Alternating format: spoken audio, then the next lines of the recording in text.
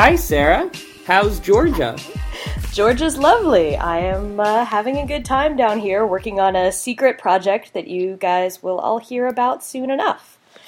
But for now, in today's news, I was in Seattle at the beginning of this month hosting a storytelling event with the low-wage workers in Seattle, and today Josh has a report up at The Nation that those fast food workers in Seattle are on strike. That makes them... Is it the 7th city now, Josh, that's on strike? It does. If you count the strike, which included fast food workers by federally contracted workers in D.C. last week, that would make this the 7th in 8 weeks. That's pretty exciting. So Seattle has one of the highest minimum wages in the country. It's over $9 an hour, and it's indexed to inflation. But even with that, the workers there still say they can't make ends meet on minimum wage. So like everywhere else, they are calling for $15 and a union. Their campaign's called Good Jobs Seattle. It's backed by Working Washington and, like everywhere else, the Service Employees International Union. And so we will see, and we will obviously bring you much more about the fast food movement in the future on Belabored. This week in non-strike news, or what is, at least for the moment, non-strike news, although we'll see where it goes, at Patriot Coal, a fight that we talked about in the news roundup some time ago, a story that Mike Elk and Alec McGillis and others have been following closely. A bankruptcy judge ruled with management in a case where workers have alleged, and their union, the United Mine Workers of America, has alleged that a company found a very creative way to shuffle off the responsibility for its retirees' benefits. So here you have a company, Patriot Coal, which was created by Peabody Energy. It's a company that was created with more retirees than employees and more liabilities than assets, and then went bankrupt. So the union has alleged that this was rotten from the start, that basically this company, Patriot Coal, is a legal fiction that was created to fail in order to free the parent company, Peabody Energy, from its obligations. And they say the bankruptcy judge is now allowing that scheme to move forward.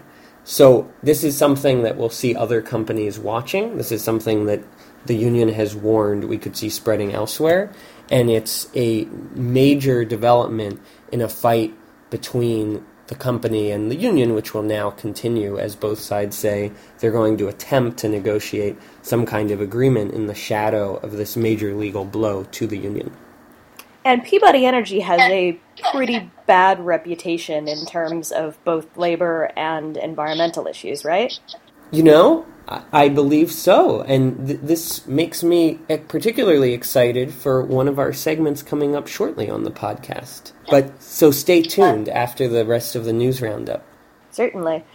So while I'm down here in Georgia, I am not in Savannah, but this Saturday in Savannah, the port truck drivers at the Port of Savannah, which is the 4th largest port in the country, are going to be holding an event sort of like the storytelling event I mentioned before that happened in Seattle. It's called Stand Up for Savannah, Make the Port Work for Us. And these are the truck drivers, again, who are classified, they say misclassified, as independent contractors. That means they have to pay for their own trucks, their own equipment. In some cases, the companies that they contract with, that they work for, make them lease cell phones from them. Occasionally they have to lease a specific truck from the company, and often because they do essentially piecework, they're coming out at the end after their expenses making less than minimum wage. This is the 4th largest port in the country. Some $14 billion of goods come through this port every year, including, another hint of what's coming later in this podcast, a bunch of things that go to a 6 million square foot Walmart warehouse in Statesboro, Georgia. So these port truck drivers are part of a growing movement among these port truck drivers around the country, saying that they're not really independent contractors, that they don't actually have the right to use their trucks in any way that they see fit, that they are employees of this company and they should be paid and respected as employees. And you can check that out if you are in Savannah this weekend on Saturday. The website is standupforsavannah.com. So many connections within our labor news roundup. Seattle, in fact, also has seen port truck drivers organizing and saw a quite unusual strike by these workers who said to the boss, as I reported for Alternate last year, well, if you say we're not your employees, then we're not going to come to work. Instead, we're going to go to the Capitol to lobby and to rally for the cause of making us employees and not independent contractors. And that's a fight that's been cited by some of the organizers in Seattle involved in the strike today as an example of foment among low-wage workers. In other, so far, non-strike news, the Chicago Teachers Union... Or this could be post-strike news. That is true. Post-strike, and we never know what will turn out to be pre-strike news, right? But this is true. In post-strike news, the Chicago Teachers Union, a frequent topic on Dissent Magazine's Belabored podcast, has filed a lawsuit, which is now the third lawsuit by critics and opponents against the school closures in Chicago, the closure of 50 schools, a topic that we've discussed in the past on the podcast. One of the things that's interesting to me about these school closures in Chicago and the related story of tremendous budget crisis in Philadelphia in the school system is that in both cases we're talking about two of the cities that have seen the most experiments with the mainstream model in the United States of education reform. So we're seeing what people who listen to both our podcast and Saturday Night Live might call the more cowbell approach to education reform, where whatever the problem is, the solution is handing over more power to people who aren't elected, people who don't teach in the schools, people who are willing to pony up philanthropic funding. And so Philadelphia and Chicago are both cities where more than a decade ago we saw what was touted as innovative school reform, where we've seen a series of problems since then, and each time things go bad, there is then a political opportunity for the mainstream corporate-backed school reform agenda to take another step forward. And we see that in Chicago, and at the very end of the podcast, when we talk about the stories we wish we'd written, I'll tout one about the efforts and the struggle underway in Philadelphia. Life ain't perfect, but it's all worth it. So systematic, be part of that circuit. Robotic at work when I'm counting them pyramids. If you're naive, then I know you ain't hearing this. Hundreds of years, everybody been fearing this greedy ass system that's coming to an end. I got bills. So this is the moment in the podcast where we go a bit deeper, and from Belabored's New York World Headquarters, I have some questions for Sarah about a New York-based story that she came out with this week in these Times. The story is called Bad Green Jobs. And first, Sarah, for those who are not here in New York, what is Citi Bike? Why has it been so anticipated, at least in certain circles? And what is the backstory about Alta Bicycle Share, the company that you wrote about this week? So Citi Bike is named after Citibank, which is one of its main sponsors, but I will get to that a little bit later. But it's a public bicycle sharing program. Now, public meaning that it is authorized by the city, that there are these bike racks all over at least certain parts of the city for now. Eventually, they say that they want to expand it all throughout the 5 boroughs. But for now, it's basically in Lower Manhattan and the more, shall we say, high-end parts of Brooklyn.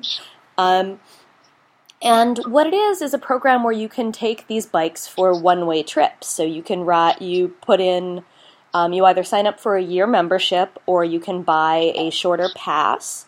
And you can take this bike, ride it from one bike rack to the next, and leave it at another one. And so it builds off of programs in Europe. It builds off of, most importantly, Capital Bike Share, a program in Washington, D.C., which maybe some of our listeners are users of. And so you brought an angle to this story that had not made it into some of the coverage, which is the question of how this company, Alta Bicycle Share, which we've seen often running in Washington, D.C., treats the people who do the work that make this bike share possible.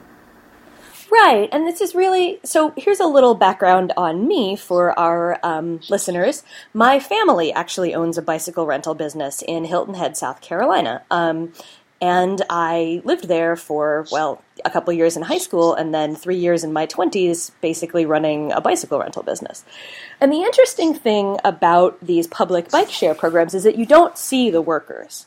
Right? You go up to this cool little solar-powered rack and you swipe your credit card and you take the bike out and you go for a ride and you drop it off at the rack. You don't have to ever talk to a person. So it's easy to forget that there are people who are doing the work of making this program function. There are people who built the bikes. There are people who are regular employees to keep the bikes maintained so that they're safe and functional. And to make sure that there are enough bikes and enough empty spaces at these racks, they have drivers who take bikes around in trucks to make sure that they're balanced, that there's the right number at these bike racks. So you could use this program for years and probably never run across any of the workers, but there's a good, according to the employee that I spoke to from Capital Bike Share in DC, 30 to 50 people who are working on a regular basis to make sure this program runs. And those workers in DC are alleging that they were underpaid. So those workers say, well, actually, according to their contract, they are legally required because of the Service Contract Act, which regulates jobs that are paid for with federal funding and that are contracted with the federal or the Washington, D.C. government. They're required to pay the prevailing wage in that area. So according to the contract, the prevailing wage for a bicycle repairer is $14.43 an hour with benefits. The worker that I spoke to says he started out at $13 an hour and was never paid benefits, and that this is the case for most of the people who worked there. And the Service Contract Act, including the requirement of benefits, applies to part-time as well as full-time workers.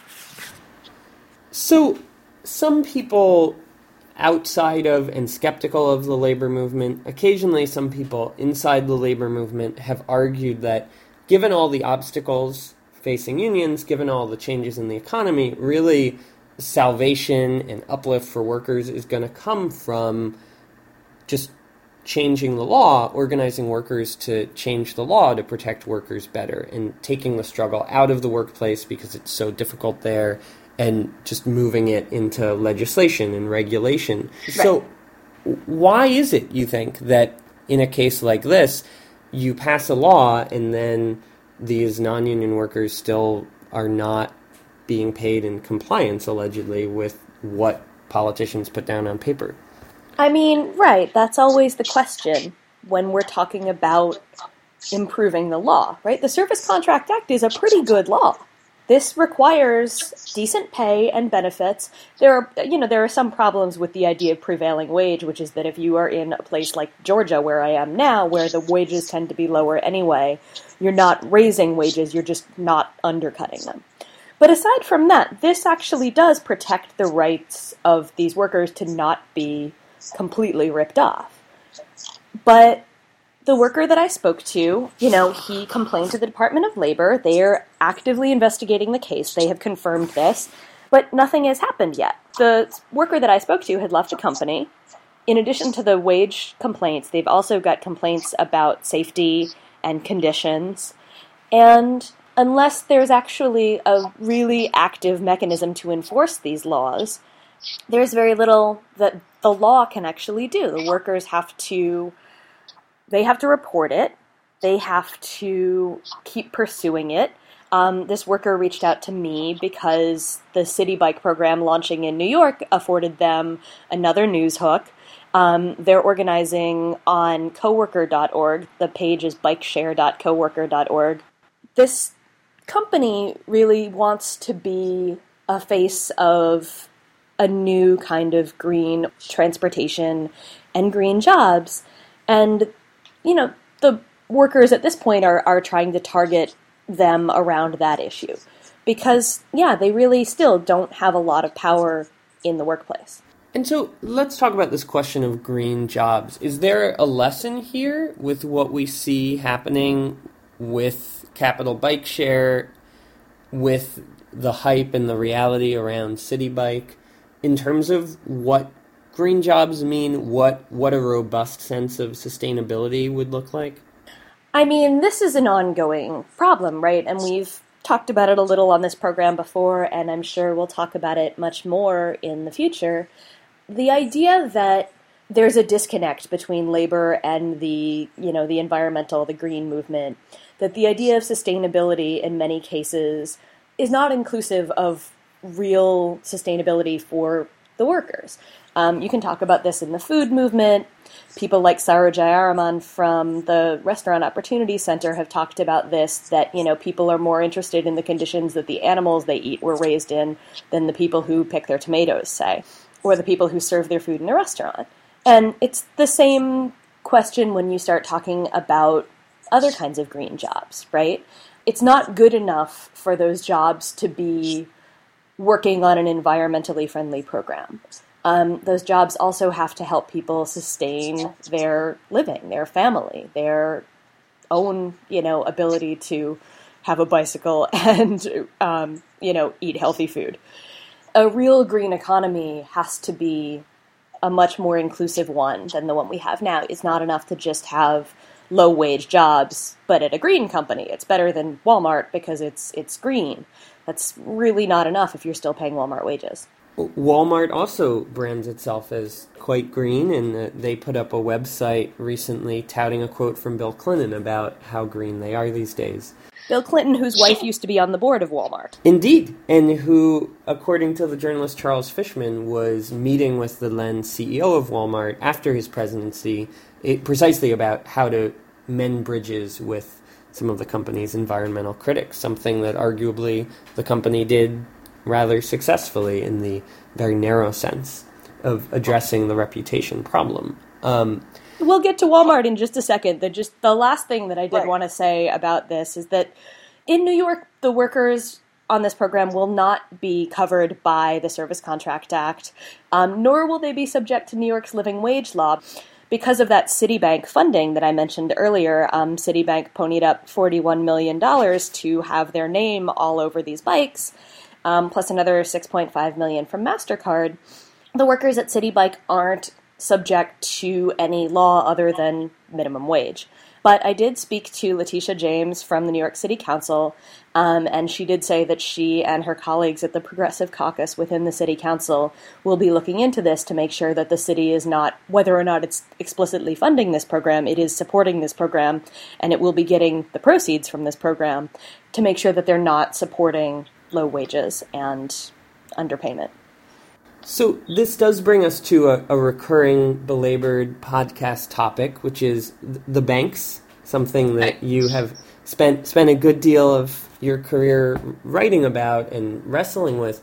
In some ways, there's a parallel here, it seems, to models like having merit pay for your teachers paid for by Mark Zuckerberg.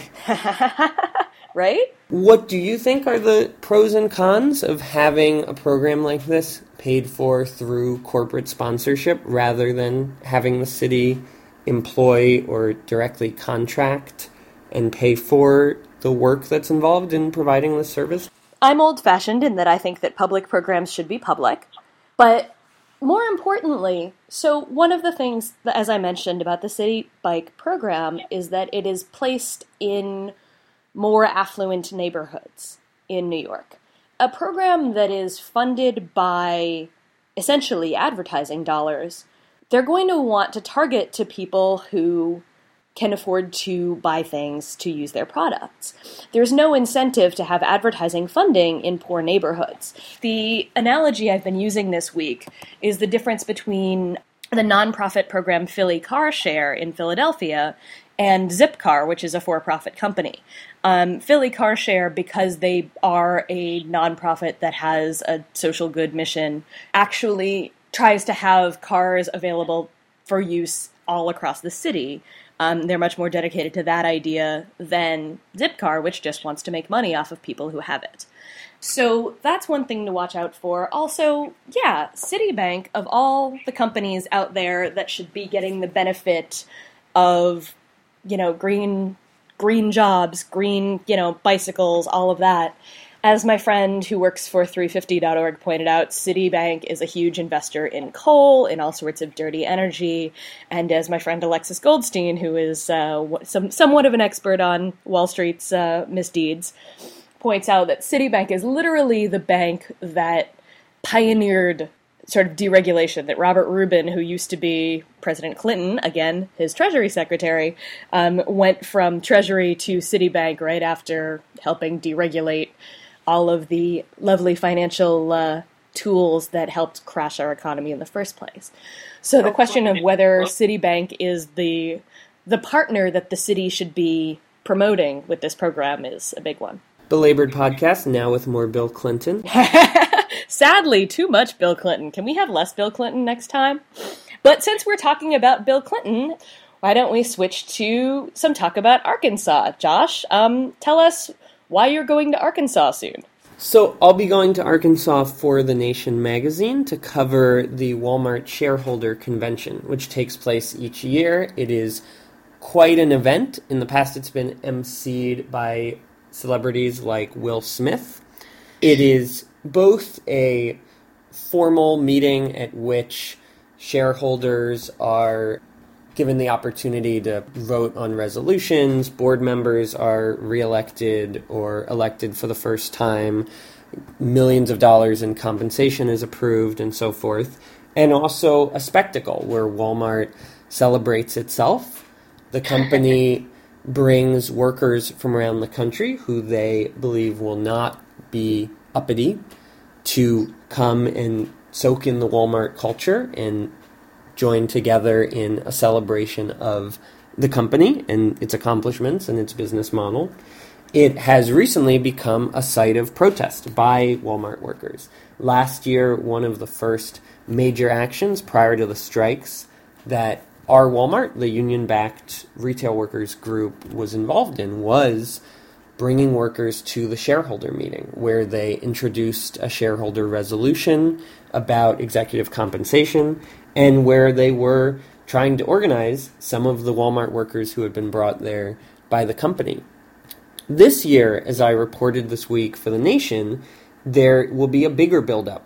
We see already, starting on Tuesday, Walmart workers have gone out on strike, and they're going on strike, walking off the job, and then getting on caravans that are traveling around the country to do events and eventually land in Arkansas, where they'll be trying to change the narrative and get some organizing done and cast a different kind of spotlight on Walmart.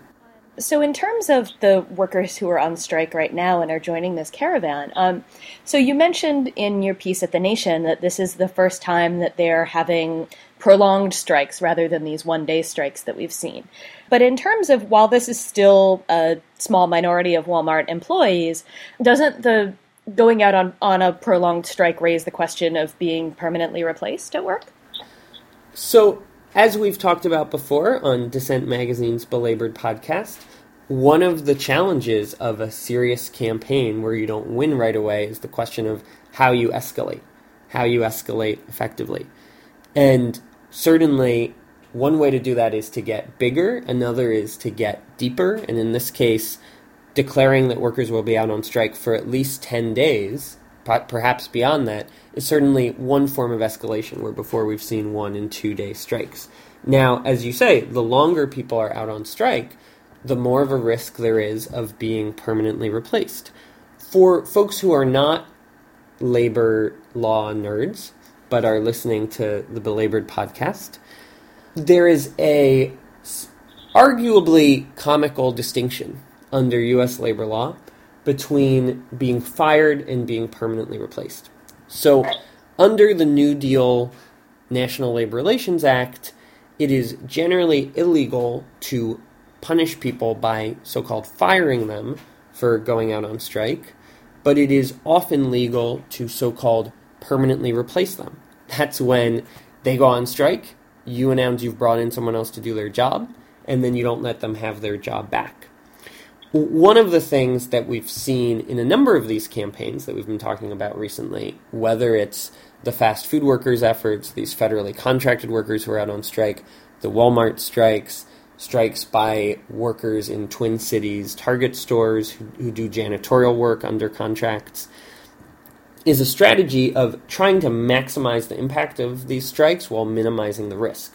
One of the ways that they've often minimized the risk is by only going on strike for one day. I asked last year Wilma Liebman, the former Obama-appointed chair of the National Labor Relations Board, about this, and her analysis was that if you announce ahead of time that you will only be on strike for one day, it would be very difficult for the company to legally, without violating the law, Right. bring someone in and tell you that you're permanently replaced when you've already said that you're going to be back within 24 hours. That doesn't mean companies wouldn't do it, but it means that it would be difficult for them to stay within the law while doing that. So when you go out for 10 days, you are giving up that protection.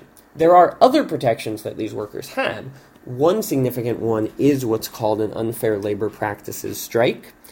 When workers are found by the government to be out on strike because of violations of law by management, it then is generally not legal to permanently replace them. Now, it's not up to the workers whether it's an unfair labor practice strike. It would be up to the National Labor Relations Board to assess that.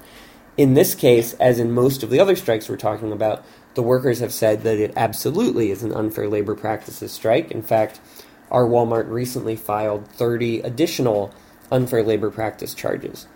So these workers do potentially have that protection from permanent replacement.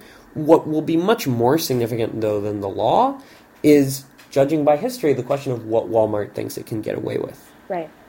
And when we're talking about these jobs where largely the workers are not getting the hours that they need anyway, it's very easy for these companies that already make a habit of, slicing your hours. So, 1 week you got 30, the next week you get 25, then maybe you get 20, to just keep hacking away at that without ever actually letting people go.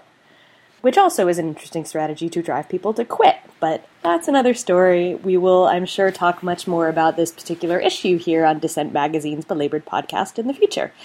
So in terms of the caravan to the shareholders meeting, for those of you who have not been to shareholder meeting protests before, the only people who can get inside are people who have shares of the company. Now, you can have one share of the company, or you can have many, many, many shares of the company. And the people with many, many shares of the company are the ones who really get paid attention to. But so did they have a strategy for getting workers inside? Do you know if there are plans to disrupt the meeting or any plans to try to take action of any kind within the meeting? It is expected that there will be workers inside. As you say, many workers own at least a small amount of stock in the company. And as before, only in a more intense way, and now with a deeper level of organizing behind them, the workers will be pursuing really two goals. One of which is about going to those workers who were flown in by Walmart rather than being brought by the union-backed Our Walmart campaign and talking to them. And in fact, last year, the organizers say that when a speech was made by one of the Our Walmart members on the floor about scheduling, many of the workers who had been brought there by the company were listening attentively and were demonstrating support.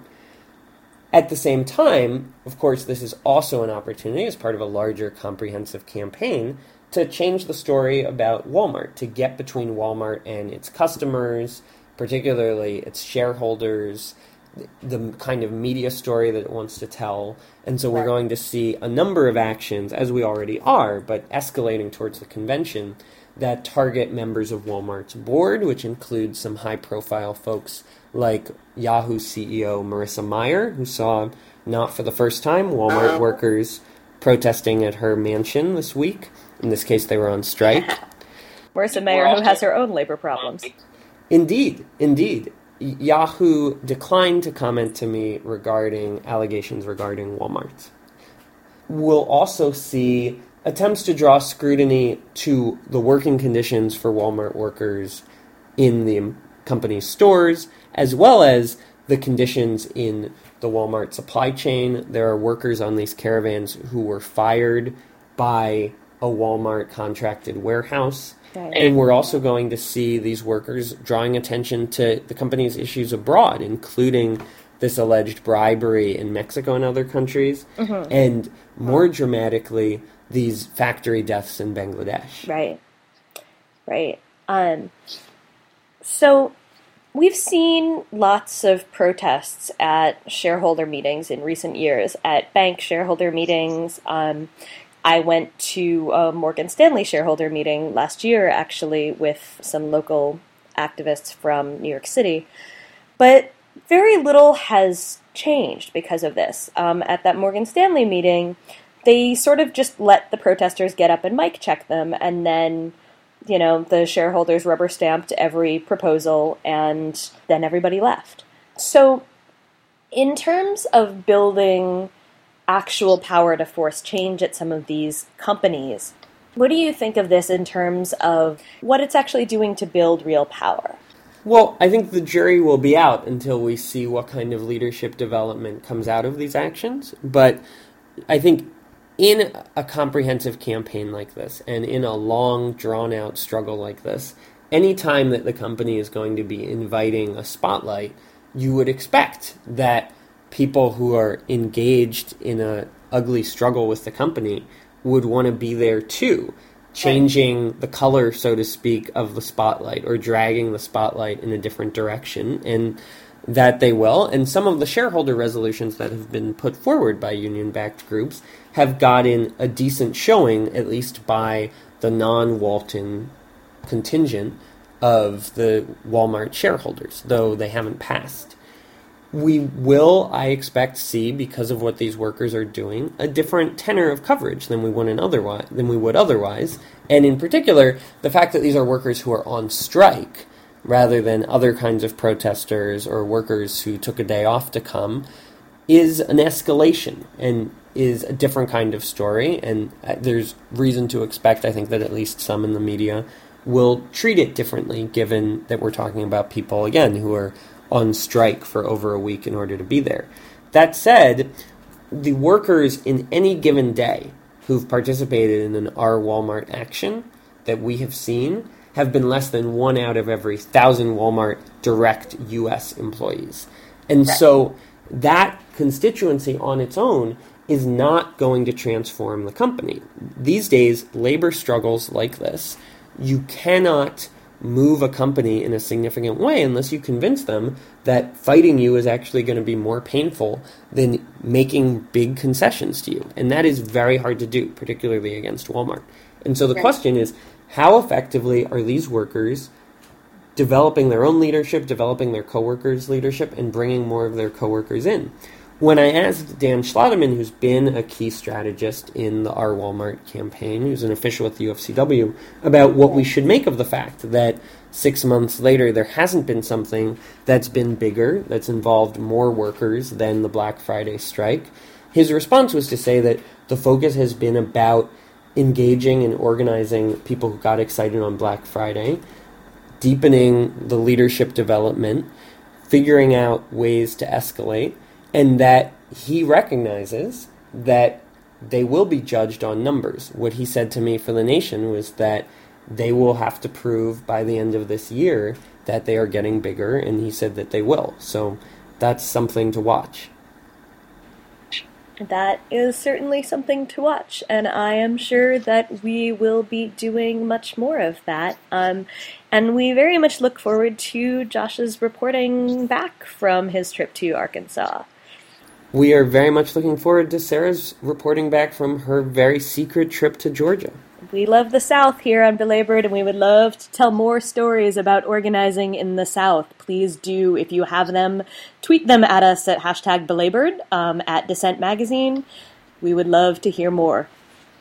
Speaking of tweeting at Dissent Magazine, Sarah, do you have a very exciting recurring Belabored segment to reveal at this moment?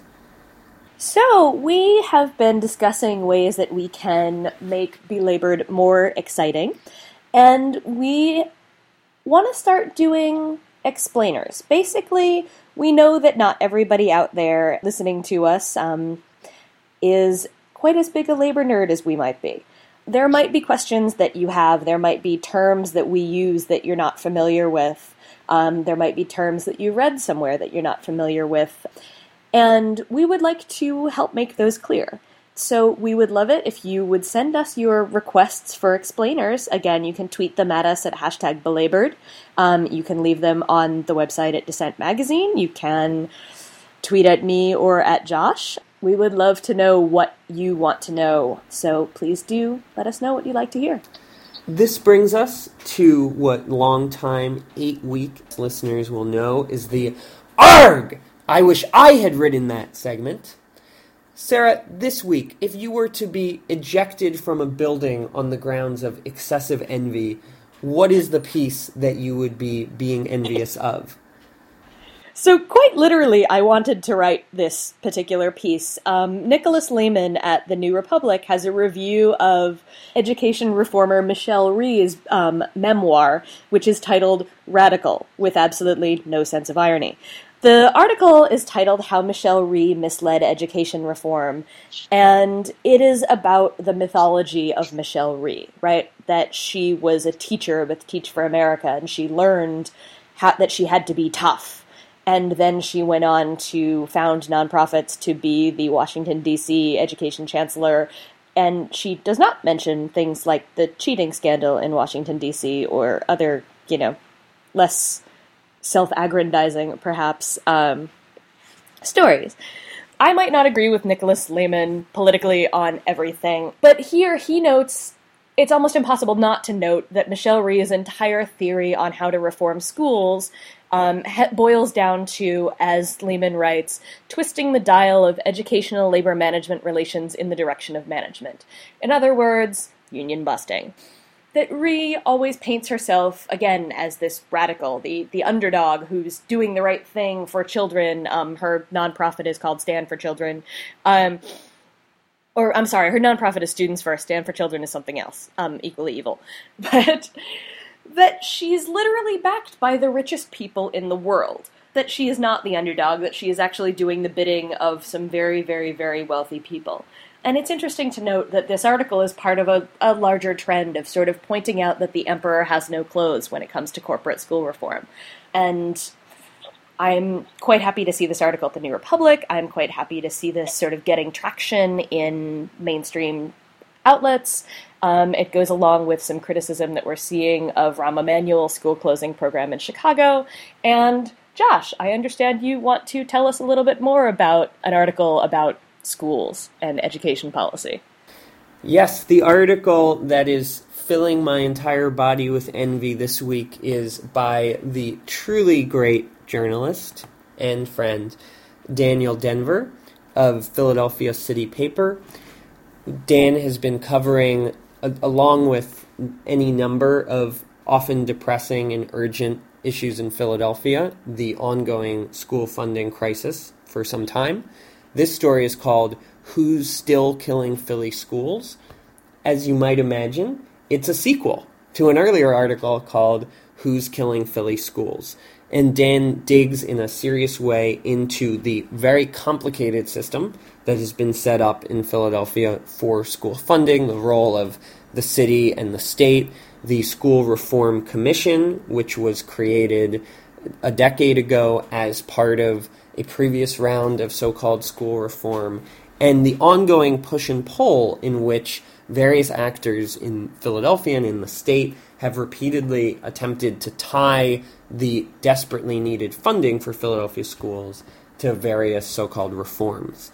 And he points out how, in this case, there is a push being made for things like weakening teachers' job security that do not in and of themselves save the district money, but are being pushed as part of solving the budget crisis because supposedly the advocates for charterization argue that if you weaken the teacher's job security, that will make the school district look better to the state and make it easier to get funding from the state. So he looks into this and some of the other dynamics, the question of what Mayor Nutter, the head of the Council of Mayors and a supporter, among others, of Rahm Emanuel, has done, could do, investigates his claims that in many ways his hands are tied, and he looks at the question in the end of the piece of why it is, given how unpopular Pennsylvania's Republican governor Tom Corbett is, given the backlash that there's been about the cuts, something that I got to see when I was in Western Pennsylvania reporting for The Nation, why it is that there has not been a stronger organizing effort on the left in Pennsylvania, why it is that people who want more money in schools haven't been more effective at getting it out of the state. Oh, Pennsylvania politics. That brings us to the end of this week's edition, episode 8 of Dissent Magazine's Belabored Podcast, produced by Natasha Lewis, with executive producer Sarah Leonard. Josh, I assume we'll be back next week, hopefully with an exciting guest for everybody. Looking forward to seeing you soon. This life is hard, so hard I must go. 825, hell no, we can't go.